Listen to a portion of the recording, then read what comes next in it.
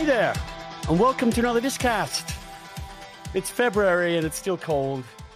It's getting warmer. Valentine's Day has just passed. And what? Today. No, it's not today. I mean, it is today, but by the time they hear this, it'll be Friday. Flid. Sorry. That was Ed McMahon chiming in here. Valentine's Day is today. Happy Valentine's Day, Jill. Happy Valentine's Day. And we have today a wonderful guest that I've been hoping to get for a while. She's a journalist and lawyer. Her name is Jill Filipovic. She's been a columnist for The Guardian, a contributing opinion writer for the New York Times, an old school blogger at Feminist back in the day. And she writes for CNN, and she's written some wonderful pieces for the New York Review of Books as well, that wonderful magazine. And she now has her own Substack. What's the Substack called, Jill? It's just jill.substack.com. If your listeners have suggestions for a title, I'm open. Jill.substack.com. Jill, thanks so much for joining me. I'm particularly pleased to have someone with whom I'm probably going to disagree a certain amount, which is the goal of this. And I wish I would have more conversations like that. So thank you very much for being open to conversation. Tell me, to start with, where did you grow up and what were your main influences as a kid or an adolescent? I grew up in Seattle with a dad who was a criminal defense attorney who's basically like Bernie Sanders in clogs, and a mom who's a nurse. we tease him for his clogs and his Subaru. He's a real Pacific Northwest dad. Oh my God. Sorry, Dad, if you're listening. I'm blowing him up. But a criminal defense lawyer who was a public defender my whole life, very committed to social justice and to fairness.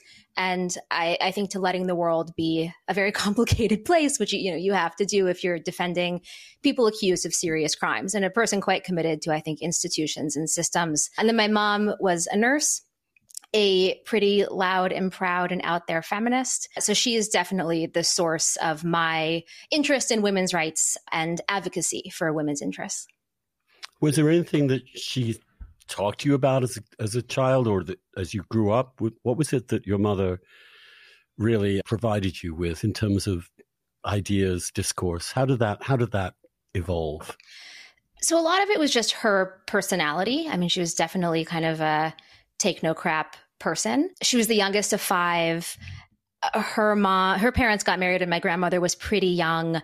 My grandfather was physically abusive. And then when my grandmother left him when my mom was 2, I think my mom really saw how difficult it was to be a single mother of 5 in the 1950s, and how so many institutions that claimed to protect women really turned their back on her.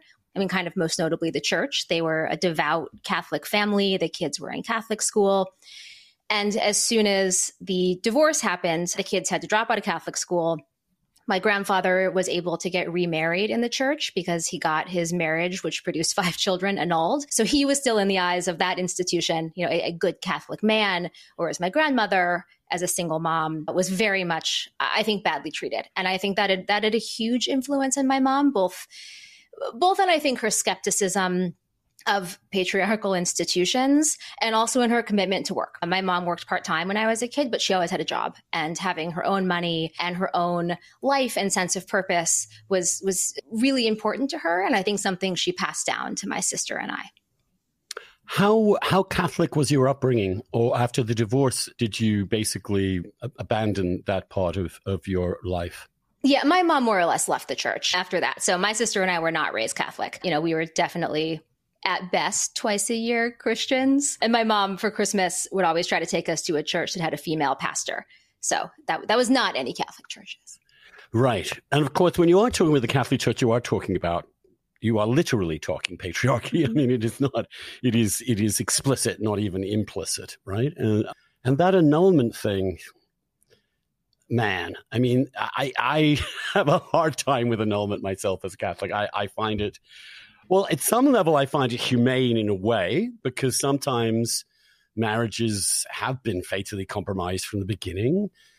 But in cases like these, it seems so just so convenient to overturn every dogma just to keep someone in the faith and their kids in the faith. I understand why your mother might have felt alienated from the church in that way. But was she previously devoted to Catholicism or in any way that committed to it? Was this an emotionally upsetting thing for her?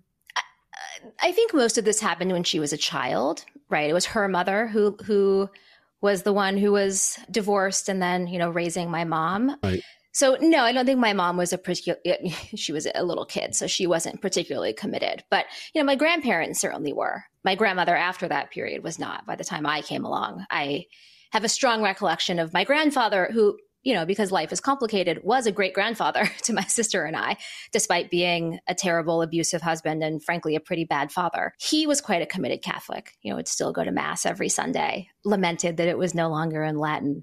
But my grandmother, I think, was pretty well pushed out. And as you grew up, did you think you wanted to be a writer or an activist? I knew I wanted to be a writer. Feminist? Oh, you did? Yeah. I mean, I had a favorite aunt who, before I could write, I would dictate stories to her. So I thought I wanted to be a novelist, a storyteller. And then as I got into high school, kind of found journalism through the student newspaper, really loved that. Went to college to study journalism and politics, went to NYU. My first day was in August of 2011 or August of 2001. So, within a few weeks, we all know what happened there. And so that was a pretty formative experience to be, a young person in a new city on my own for the first time, have September 11th happen, and then have the Afghanistan war, and I think more profoundly, the Iraq war. And as someone who was studying journalism at the time and really thought that's what I wanted to do, I was pretty shocked and appalled at what I still see as the media's complete failure to hold the Bush administration to account, to kind of fully ask questions about what we were doing in Iraq and why. And so at that point, I pivoted and continued to study journalism, but decided I wasn't sure that I could do that job well and that I wanted to be an advocate. So I went to law school, assuming, as many young law students do, that I would be like an international human rights lawyer. Then looked at my student loan bill and the kind of day-to-day reality of doing human rights work, which is important, but is more often than not researching pretty minute details of various legal procedures than it is, actually doing kind of the fun stuff. So worked at a law firm for a couple of years and was writing on the side, had a sort of scaling up freelance career, and then made the decision to go full-time freelance. Through blogging mainly or through various freelance contracts with various outlets? I started blogging in college, joined Feminism, which was started by a woman named Lauren Bruce, I think late in college, kept it up through law school. And then that kind of parlayed itself into other freelance opportunities. So when I left my law firm, I went straight into being a columnist for The Guardian. That was kind of my first landing pad, which was pretty great. That is how did you secure The Guardian as your first? That's how old were you? You must have been in your 20s at that point. Yeah, gosh. So this was 2012. So yeah, I was in my 20s, late 20s. And look, it's not like being a columnist for The Guardian was like a, 6-figure a year gig, right? It was a freelance columnist position. Are you kidding me? I think they were paying me like $400 or something. I thought The Guardian paid royally, but I guess not. I honestly don't remember what they were paying, but it was not like pay your rent and student loans money. How did you do that? How did you pay your rent and student loans? So I saved up a bunch because I was working at a law firm. So I paid my loans pretty aggressively, although I'm still paying them down, moved into a cheaper apartment, and then saved up, not a huge amount of money, but enough that I could pay my rent for a year. And then hustled really hard and ate a lot of peanut butter and like cans of beans. But have been really, really lucky professionally that I have managed in the past, 10 years now to make it work, mostly freelance. Yeah, that is, I just want to point out to listeners who aren't fully aware of the difficulties of that task.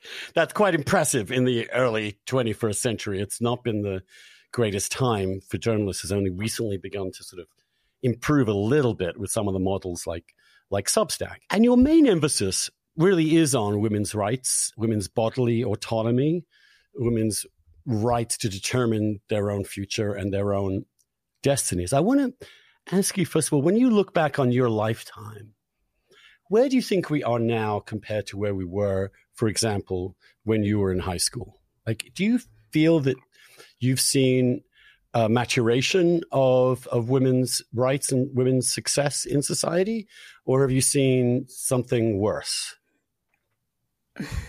It's a tough question because I don't think it's been a completely linear progression. I think on some scales, women are doing much better. And on others, I've been pretty disappointed to see ways in which we've been set back that I didn't and wouldn't have imagined in high school. Let's talk about the advances first. In your view, how are women better off today than they were, let's say, in 1980? Let's use I'm just trying to get a rough paradigm of like 40 years or so. Yeah. So I think that women are better off in terms of options for building what feels like a good and meaningful life. I'm in my late 30s and I don't have kids. I look around at my peer group. Many of us don't have kids by choice. And some of us don't have kids by a choice that's kind of also like a life circumstance, right? It's that we didn't find the partner we wanted and so, didn't have kids because those things weren't set up. A lot of women that I know are having kids through the amazing technologies that now exist to help women have kids much later in life and are therefore able to build families with partners they found later, on their own terms. There's so much more variability, I think, in what a good life can be. And not just how we can individually make those decisions, but how we can make them in communities of people that will provide a sense of mutual support and shared experience. And that's huge. I think that's really fantastic. And, certainly for me has brought kind of pretty unparalleled positive outcome to my life. I think we're much more thoughtful now about things like sexual violence, workplace sexual harassment. The Me Too movement was kind of the culmination of a lot of that. But I also think the Me Too movement was the outcome of many, many years of feminist work to broaden conversations around sex and power. And so that stuff is much better than it was when I was in high school.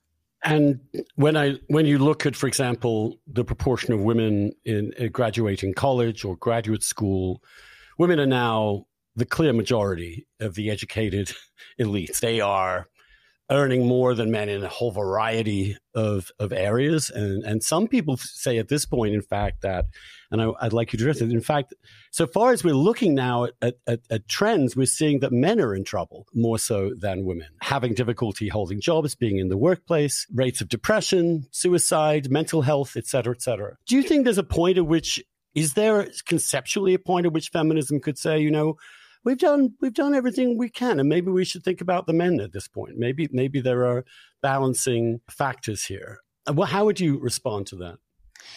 Yeah, so I'm guessing you're talking in part about Richard Reeves' new book, which is quite good. It's called Of Boys and Men, where he kind of gets to these issues. And I interviewed him and read his book, found it really convincing. To me, the feminist movement as I understand it, and as I try to kind of practice my feminism, is not a zero-sum movement of, now I'm going to really mix metaphors, but there's a single pie and women are just trying to get a bigger piece of it. That's part of it. But it's also saying, like, we can make more pies, right? There are many different ways that I think feminists are trying to build a more equal society. And one thing that feminists have long pointed out is that while women's roles have radically expanded, everything from how we dress, right? I'm wearing pants as I'm talking to you. That's not traditional feminine dress, to the kinds of jobs that we go into, to the ways in which we find purpose in our lives, have all expanded into traditionally male spaces. Women have a lot more fluidity and I think a lot more choice. And what we haven't seen is men expand into traditionally female spaces and roles in the same way. So yes, we have seen men increase the amount of childcare that they do, increase the amount of at-home labor that they do, but not nearly to the extent that women have increased our out-of-the-home labor, right? And still not nearly as much as women are doing. We've seen a lot of women, women like me, find purpose in life in spaces outside of child rearing, which for women has been the kind of traditional place in which we were finding meaning. And I don't think for men, unfortunately, that has shifted nearly as much. I think for men, meaning and purpose is still very much tied into provision for a family, into breadwinning, into respect from a partner and children. And I think because of, a whole slew of factors, which are probably too complicated for this podcast, but, some cultural, many of them economic, there are a lot of men for which that's no longer kind of a sole route to finding that sense of meaning, that women can provide for themselves. They can provide for their children. And if men aren't able to do that, then I think women want men who can offer something else. And I think a lot of men then refuse, right? They don't want to take on feminine roles of caregiving. I think a lot of men feel quite despondent when they, don't have that same sense that someone needs them. And I don't really see feminists as the drivers of that, frankly. I see economic policy, and I think these frankly kind of like old visions of masculinity that I think keep men quite hemmed in and are doing them quite a bit of harm. Let me ask you a very basic question, which is, you talk about economic differences and cultural differences. Are there any core biological differences between men and women that will inevitably lead them, left alone, let's say in a perfect world, to have different priorities, different ideas of how to live a good life, different attitudes towards families and sex, different attitudes towards status? We do know that when we look through the data psychologically, that there are extraordinarily well-attested, considerable differences that seem to reside across generations and across cultures, and that make men different than women in ways that are simply not able to be expunged or removed. And one of my frustrations, let me tell you, with contemporary feminism is its refusal to even acknowledge biology in terms of the differences between men and women, particularly the role of hormones, the role of what they teach us to do as animals, as mammals. How would you respond to that? The downplaying of biology.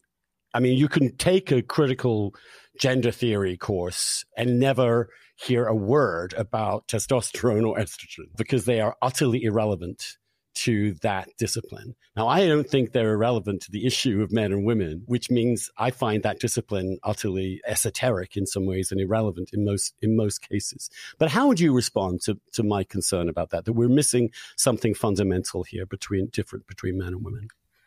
Well, I mean, this was a long time ago, but I was a gender studies minor in college, and the words testosterone and estrogen did come up.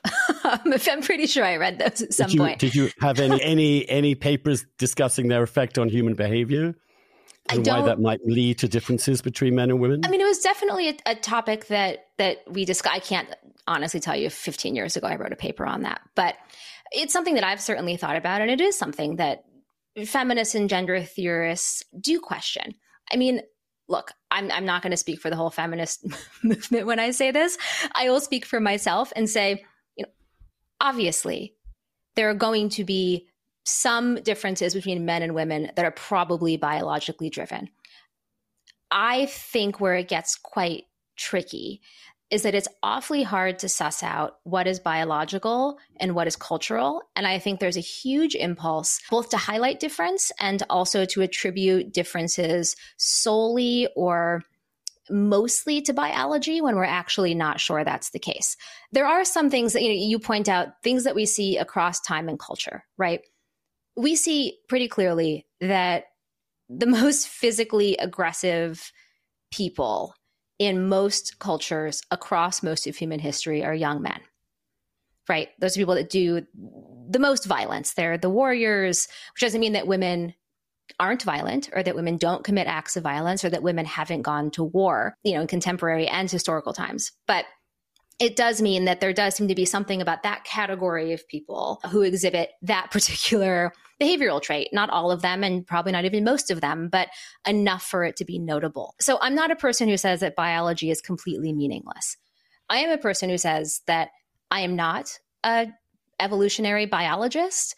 And I think even biologists and scientists will tell you we don't completely know what is causal when it comes to biology and human behavior. The idea as well that there is this hard line between culture and biology, I think is quite contested, right? We know that if you use your body in a certain way, it's going to change your body. If boys are put on the ground when they're babies and told to crawl further and given more physical space, that's going to change the way that their bodies and brains develop compared to girls who are more likely to be held, right, and restrained. So that's not, again, that's not me saying there are zero biological differences. It is to say that I personally believe that the cultural differences make a bigger deal in the aggregate. I believe that human beings men and women are much more alike than we are different, which doesn't mean that the differences are wholly irrelevant, but it does mean that I think we often put too much stock in them. When I watch nature documentaries about other species, and we are an animal species like any other, say, for example, birds, and we see the male bird always leave the nest to get the food and bring it back, and the female birds sit there in the nest and take care of the eggs. And there is a kind of clear division of labor that is around sex, which is actually we can trace to testosterone and estrogen in those birds too. When you look at human society and see traditionally, it's always roughly been like that too. I mean, very roughly. Why would we not consider biology to be the core driver of the differences in men and women, which can be affected at the margins and in certain ways by social structures or by social incentives and disincentives? But why wouldn't you just look at that and say, well, no, you don't watch a documentary of them say, well, here the patriarchy is obviously in motion. The male birds are obviously oppressing the female birds because they have a completely different role in society and in their evolutionary reproductive strategy. So why isn't biology the first thing you think of, and then environment and culture come into that? Well, I'm not sure it's true, and I don't want to misrepresent what you said, but I mean, it is not true that throughout the animal kingdom, it is the male animals that are universally the aggressors, the hunters. I mean, I think even with lions, right? Isn't it female lions that do the killing? It's whichever of the species, and almost all have more testosterone among males. But insofar as there's more testosterone among females in a couple of species, the females are more aggressive. I mean, we just know this about testosterone. It fosters aggression, decisiveness. It fosters a whole variety of behaviors that we instantly recognize if we saw them in reality as male. And, Carol Hooven has written this rather brilliant book from Harvard about the power of testosterone. I've experienced it myself because I went on testosterone therapy and was kind of just staggered by how it changes the mind and soul even. I just feel that let's just say, could you describe any difference between men and women in this culture right now as in some sense related to biology? Attitudes towards children, for example, rearing children. Men and women do seem to be different in that way, but they do seem to be wired differently. Not that they both shouldn't take care of children, but the women do seem to be more naturally disposed to that activity. So it's very hard to get men to be involved in kindergarten. It's very hard to get them involved in nursing. I mean, it's not hard to get women to do those things because it seems to have something intuitively connective to their nature. Maybe it does, but also maybe little girls are handed dolls and little boys are handed trucks. And well, actually, they could be handed both, and the boys generally pick the trucks and the girls generally pick the dolls. I mean, look, again, I think it is so hard to conduct any experiments on questions like the one you're asking, because it would be profoundly unethical to dump like a baby boy and a baby girl on an island and give them no human interaction and see what happens, right?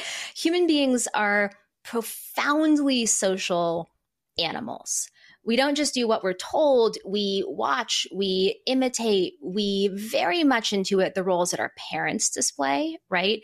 That our core caregivers display, that people around us display. And we do this from the time that we're born. So, is it more likely that a little girl will pick up a doll and a little boy will pick up a truck? Yes. Does that tell me that that's something innate about girls versus boys, or does that reflect back something about a culture?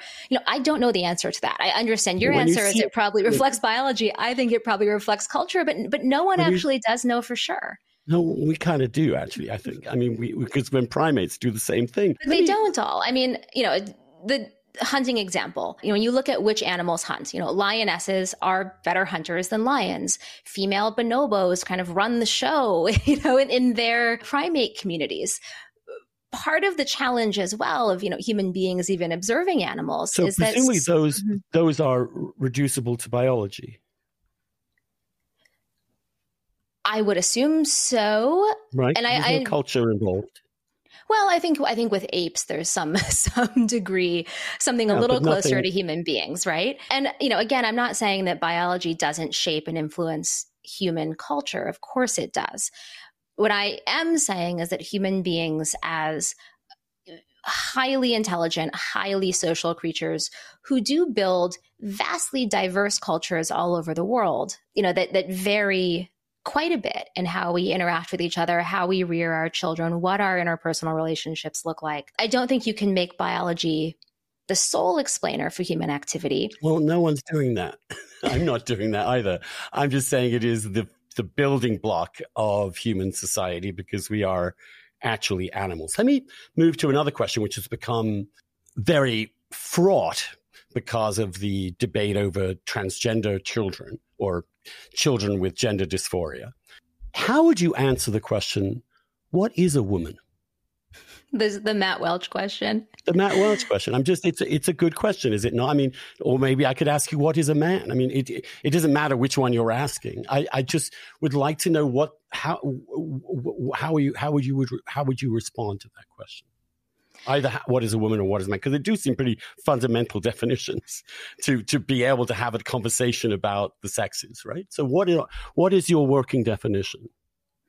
Yeah, I mean, it is a good question. Look, I think for the majority of people in the world, a woman is a person who is born with female sex characteristics of, a vulva, and a man is somebody who is born with male sex characteristics of penis and testicles.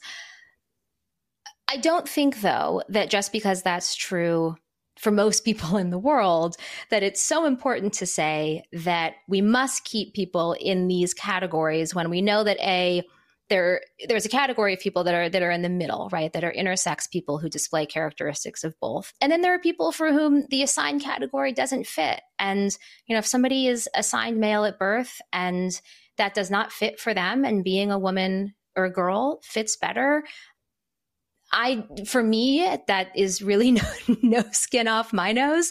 And I don't think it's a huge problem to broaden out the category of women to include, for the most part, people who are born with these sex characteristics, but also people who identify as women. You don't think it's a problem to expand the definition of women to include men? Well, I don't believe that trans women are men, which is a fundamental, I understand, difference between how we see the world. So actually a woman is just whoever says she is a woman. I know that I see what you're reeling me into. Well, I'm just trying to get to the bottom of this. It is really complicated. I'm not trying. I don't think it's complicated. I think that we have two sexes. No one's ever discovered a third. There are a tiny handful of intersex people. Mm-hmm. You're absolutely right. You have a variety of variations on the chromosomes, which make them slightly different. No single human being has sperm and ovaries. No single human being produces testosterone and estrogen. It's a binary situation. And some people, as always happens with the churn of evolution, natural selection, they're going to be outliers.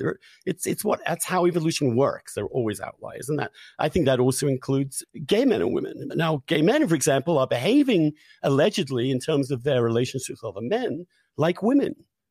Does that make them women? And how would you not call them women if that is how they're behaving? And do you not have a problem with the definition of women being associated with various stereotypes about women, picking dolls, for example? Well, this is, I think, an argument you hear quite a bit, right? That trans women are reinforcing a gender binary by dressing in traditionally feminine clothing. But the reality is that most cisgender women are doing the same thing, right? I have long hair. I'm wearing mascara. I do all kinds of things to my body that make me present as female and feminine, that make me look different than I would if I just existed the way that I was born into the world, right? And so the fact that trans women do that too, to me, is not reinforcing a gender binary any more, than the rest of the world. And look, that's not what I meant about that. What I meant is that if you observe a little boy who's behaving effeminately, picks dolls to play with, you put him in the category of possibly actually a girl, because he's displaying gender non-conforming behavior, which is usually for certainly if he says, I feel like a girl, at this point in kindergarten or wherever he's put in the trans track, is that's the worry, that people are taking traditional understandings of traditional stereotypes of what it means to be a girl. And when they see boys behaving that way, then assume that in fact they're not actually boys, which it seans to me to be a little reactionary. It seems to me to be preventing little boys from behaving that's a problem.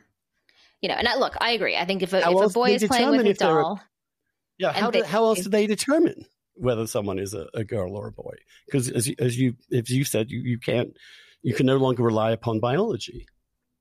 Well, I among the trans folks who I've had these conversations with, what they tell me is that this is a persistent sense of an incongruity between how the world sees them and how they see themselves. It's not the same thing as I wanted to play with dolls and my dad kept making me play with trucks, right? It was something much deeper and more profound than that. And look, I think that can be a tough thing, for people like me who is assigned female at birth, still identifies as a woman.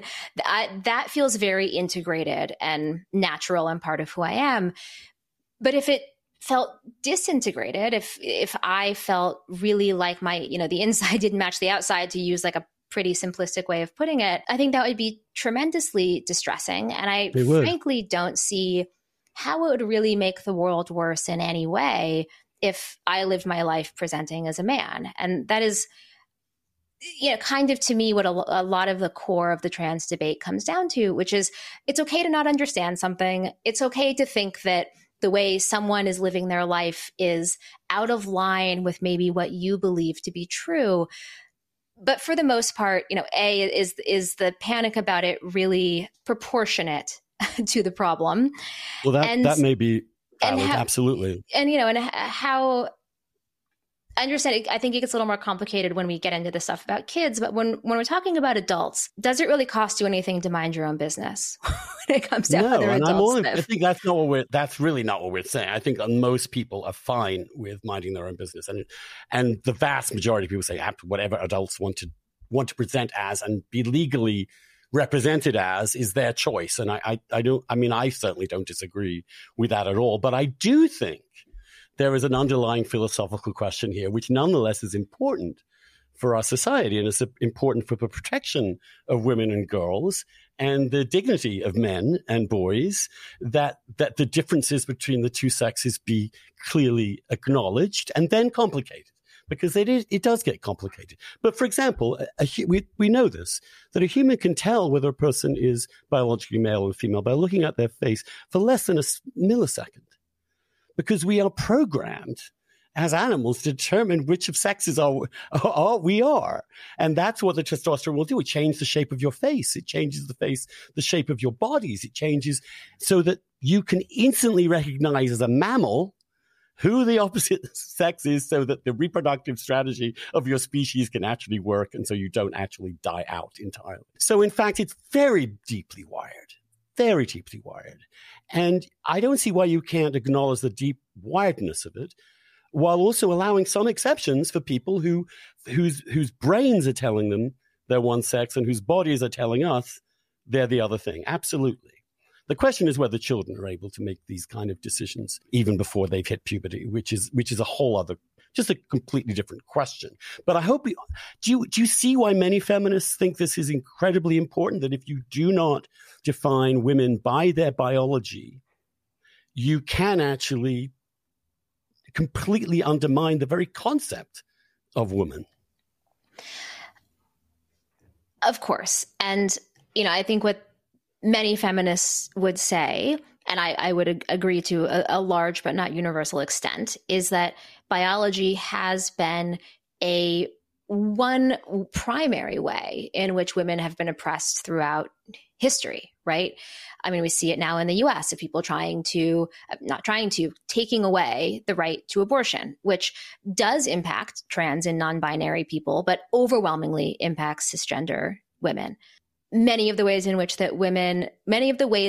women have been pushed into or assumed to do, or often kind of legally compelled to do, roles of parenting to the exclusion of paid work, housekeeping to the exclusion of paid work. Much of that does stem from the biological ability to have children and a kind of social desire for women to have children, and also for men to have economic power and opportunity. And women's desire to have children. Sure. Yeah, of course. But I don't think for the most part. That's an important point. Yeah, but I think women, have kind of, like men, have wanted to have both, right? Men also have children, but they have not been consigned to the same roles that women have. Because no man has to be there for 9 months while his body is transformed with another being inside of it, and then the consequences of that, then the necessity of taking care of the child immediately after birth, all the things, the physical, emotional, psychological experiences of pregnancy, which I can't even begin to imagine, makes that experience uniquely female, right? And couldn't possibly be available to a man with all the pluses and minuses of that experience. So this isn't culture determining this. This is biology determining it. Well, I mean, it's and biology then culture determines how we construct around that biology, right? Sure. But the reality is that women are more than half of human society. And so the fact that we've constructed our workplaces, for example, around an assumption that workers don't get pregnant, that's a cultural choice. That isn't a biological choice, right? And that's something women and feminists have very much pushed back against. It is quite possible for women to bear children and also, do a million other things with their lives, work for pay, all of that. We have made cultural and political choices not to accommodate that particularly well, and to make the default body, the default worker, again, that's a choice. That's not a biological reality or necessity. Well, mostly you're right. But at some point, there is some biological fact in that women bear the physical ordeal of reproducing the next generation in ways that men simply do not, in the same way that male sexuality is going to be very differently constructed, because essentially it's built through natural selection for a quickie, and women having to deal with the consequences of that quickie have to be a lot pickier about their mates in case they get landed with someone who really couldn't give a shit about the kids. And so that's also been built into our long history as a species. So I agree with you. There's also some interesting research on sperm selection, isn't there? That some would argue that actually women are also primed to have multiple partners, because then the sperm compete for each other, and the fastest, strongest one gets the egg, right? Yes, so that's also true. But it's also true that by and large, what the evolutionary biology says basically is that there is a common interest that the child or the baby be brought up in a stable environment so that their genes can also be propelled. So in fact, it's to the advantage of men and women to have some kind of mainly monogamous structure. And that's roughly what Dan Savage calls monogamish, which has been actually the model through time and space. But I agree with you. I think there should be much better parental leave. For example, there should be childbearing leave. There should be much more ability for women to be able to have children and continue in their work environment. I believe in equalizing that, which means having to make extra efforts for women because they're the ones with the extra biological charge, it seems to me. But equally, I would say, in cases like custody of children, currently the law is overwhelmingly in favor of mothers having custody of children, and fathers have a hell of a time. What in the law? That's actually not, but that's not true. I mean, that may be how it kind of plays out in courts, but the laws on custody is gender neutral. I don't think you'll find that's the case. It is about the best interest of the child, which is always assumed to be the mother. The mother's custody comes first. Right. But the law on its face, maybe we're talking past each other. But you would like to get rid of that presumption. There is not as far as I know, and look, I'm not a child custody lawyer, but as far as I know, the legal standard in most places is that the best interest of the child should dictate custody. And that's almost always understood to be the mother's access comes first.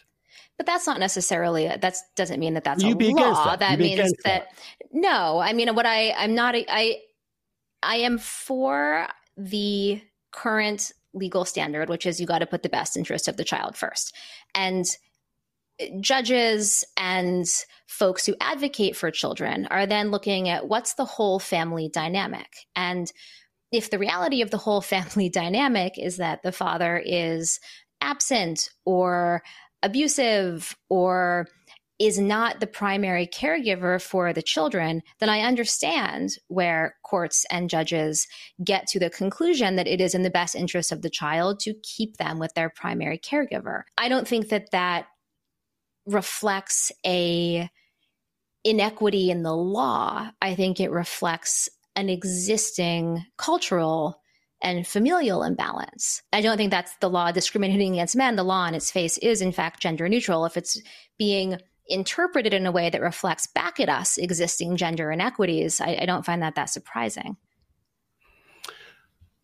What does it feel like to be a woman? I mean, one of the things that comes up in the trans debate, which is kind of interesting in terms of what it is to be a man and be a woman, because it's actually a question I never really confronted in myself. Why do I identify as a man? Well, because I've never identified as anything else. If I were asked to explain why I identify as a man, I'd be very hard put, except to come up with a variety of stereotypes, which might actually be accurate with respect to men in general. And I would think the same with women, which again comes down to this question of whether you define us biologically or not. But do you tell me what is being a woman? How is being a woman different than being a man? It's a good question. And you're right that it is something that, most folks who aren't trans don't ever think about or have to think about.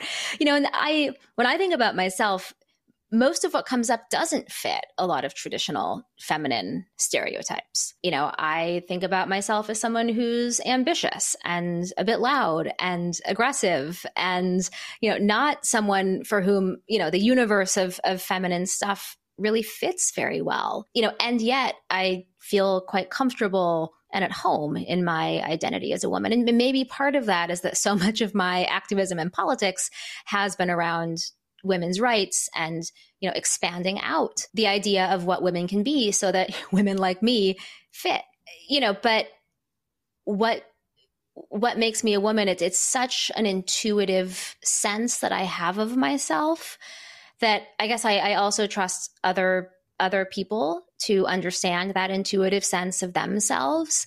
And if a trans woman says, I have this intuitive sense of myself as a woman and that's how I want to live, I respect that the same way that I assume she respects that of me. Right. I wonder one of the aspects that I'm also kind of aware of as a gay man is if I look at the subcultures of gay men, and then I look at the subcultures of lesbians, it would be quite hard to find two communities more different in terms of how they live, how they construct their days, what they do socially, the nature of their relationships. Does that suggest to you, as it suggests to me, that in fact, because lesbians and gay men are not constrained in the way that straight people are by the attitudes of the other sex to who they're supposed to be, does that not seem to you to suggest that, in fact, if men were left on their own in a certain way and women were left on their own in a certain way within their own culture, there would naturally be differences, quite serious, big differences between the two? I mean, I think there, of course, are different stereotypes around how gay men live versus how lesbians live. I'm not sure in the year 2023, in reality, those communities are kind of quite as binary as you're suggesting. I I think we are luckily in a time where it is more acceptable than ever to be gay or lesbian. Still, in a lot of cultures in the US, very unacceptable and very marginalized. But I think it is, as it has become more acceptable, we are seeing those subcultures be less and less, I don't want to say resonant, but kind of less and less the sort of total some way of how you can live your life in, New York or San Francisco. And I think you see a lot of gay men and lesbians whose lives very much don't reflect the kind of traditional stereotypes. And I think So why didn't we have a monkeypox epidemic among lesbians? I mean, I don't know. Straight people have a lot of sex too. Why didn't we have it among straight people, right? Well, College you don't students have anywhere near as much sex as gay men do, or in as much volume or in as much frequency. Pretty simple epidemiologically, which seems to suggest that men want to have more sex more often than women do, which I think is true biologically speaking, not culturally, biologically speaking, which helps the mismatch. That may be true. And maybe if women had as many orgasms as men having sex with men, we don't want more sex. Lesbians have more orgasms than straight women, right? So I don't know. I'm not sure we have evidence of that. I think we do. What I hear there more colloquially are some is interesting studies on how often individuals orgasm. And, men certainly do much better than women, but lesbians do better than straight women. Really? Mm-hmm. Despite all the talk of lesbian bed death and all the rest of it, essentially, it sort of comes undone pretty quickly. But it seems to me, in fact, and I'll posit this to you, that as we've gained equality between lesbians and gay men, as in fact we have less in common by virtue of our mutual quote-unquote oppression, we've actually becoming more different. As you find in Scandinavian countries that they've done serious studies on, they find that the countries with greater formal gender equality of opportunity, actually turn out to have a greater variety of choices. And women in those countries tend to pick more feminine than they do in society, more feminine, quote unquote, ways of earning a living than those who are in more inegalitarian societies. As if you have real equality, then men and women will pick what they really want to do. And what they really want to do with their lives are very different one from another. They just are. So that with more equality, we're going to have more sexual difference, not less. That's what these studies are suggesting. Well, then I'd say we should try out full equality and see what happens. I do too. I haven't read those studies, so I cannot speak to those. But it's a fascinating paradox that the more equality you create, the more difference will actually occur. So that for example, in poorer developing countries, where industry and labor and all the rest of it is so much more vital, women have to work in a way that men have to work, their choices of jobs are very similar to men. But when they have more freedom to pick and choose what they want to do, you'll find that they go into various professions that seem to be, more generally speaking, about dealing with people as opposed to men who seem to be more predisposed to dealing with things. And that's the general distinction. And in social science, there is no dispute about that dramatic divide between men and women, about the kinds of professions and jobs they want to do. So that's interesting. I mean, I guess what I would say, again, having not read the study that you're referencing, is that this idea that certain jobs are masculine and feminine, I think does kind of fall apart at some point when jobs become female dominated and they then get reclassified as female jobs, right? We start to see them as feminized. Status and pay decreases, and we see that feminization scale up. Secretary work is a really good example of this. That was a male dominated occupation until very, very quickly it wasn't. And as it became female dominated, it became a less high status job and a more poorly paid job. Your distinction between people jobs and things jobs, doesn't, to me, just kind of on its face, quite hold up when you think about things like politics, which is a job that men dominate all around the world and long have, jobs that come with a tremendous amount of power and status. Being a CEO of a company, being a partner at a law firm, these are all people jobs, not thing jobs, that remain quite male dominated and that we code as male because they're power jobs. And I do think you see a shift in even understanding what's a female versus a male job simply by virtue of more women going into that role, at which point it gets redefined. So I think that just kind of complicates this thesis that, women want one thing and men want another thing. Do you really think that as many men will go into nursing or home care help as women in any society, in any culture, at any time? I mean, I wish they would. Home health care work is physically intensive work. You are lifting people up, you are carrying them. Having upper body strength would be hugely helpful. I do think that men are just as capable at being caring and compassionate and doing care work as women are, just as I think women are just as capable as men, of doing the work of politics and aggression. Do they want to? That's my question. But do they really want to? No, I don't think they do. And then the question is why. Yeah. And so, and I understand that you would say that's because of men's nature. I think that's because of nurture.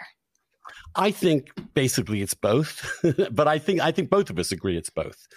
But I think we disagree on the balance between the two. And I tend to be more of a believer that we have slightly ignored or overlooked or downplayed biology in favor of culture, and that you think the opposite. But I don't think any serious person denies that both are involved in this, and as in most human activities. We are animals, but we're also animals with big social brains.